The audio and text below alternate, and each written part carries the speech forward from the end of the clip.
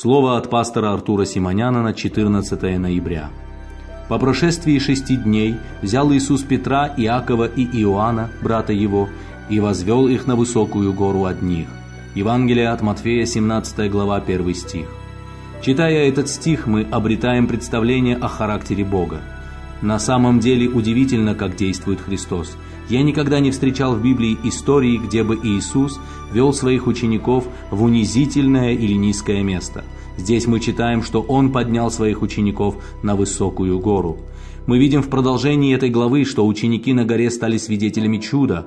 Перед их глазами Иисус преобразился, Моисей и Илья явились Ему, и они разговаривали. Возникает вопрос, почему Иисус повел их на гору? Думаю, это имело духовное значение.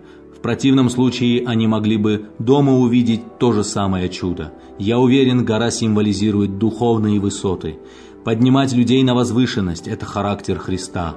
Пророк Аввакум пишет: «И на высоты мои возведет меня». Аввакума 3:19. Возлюбленный, если твоя жизнь принадлежит Иисусу и ты ходишь с Ним, ты не скатишься вниз, Он всегда будет поднимать тебя на возвышенность.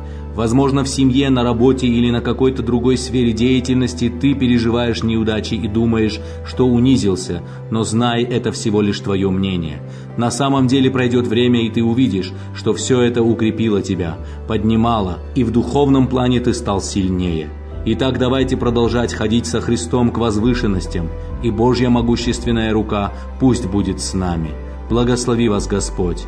Аминь.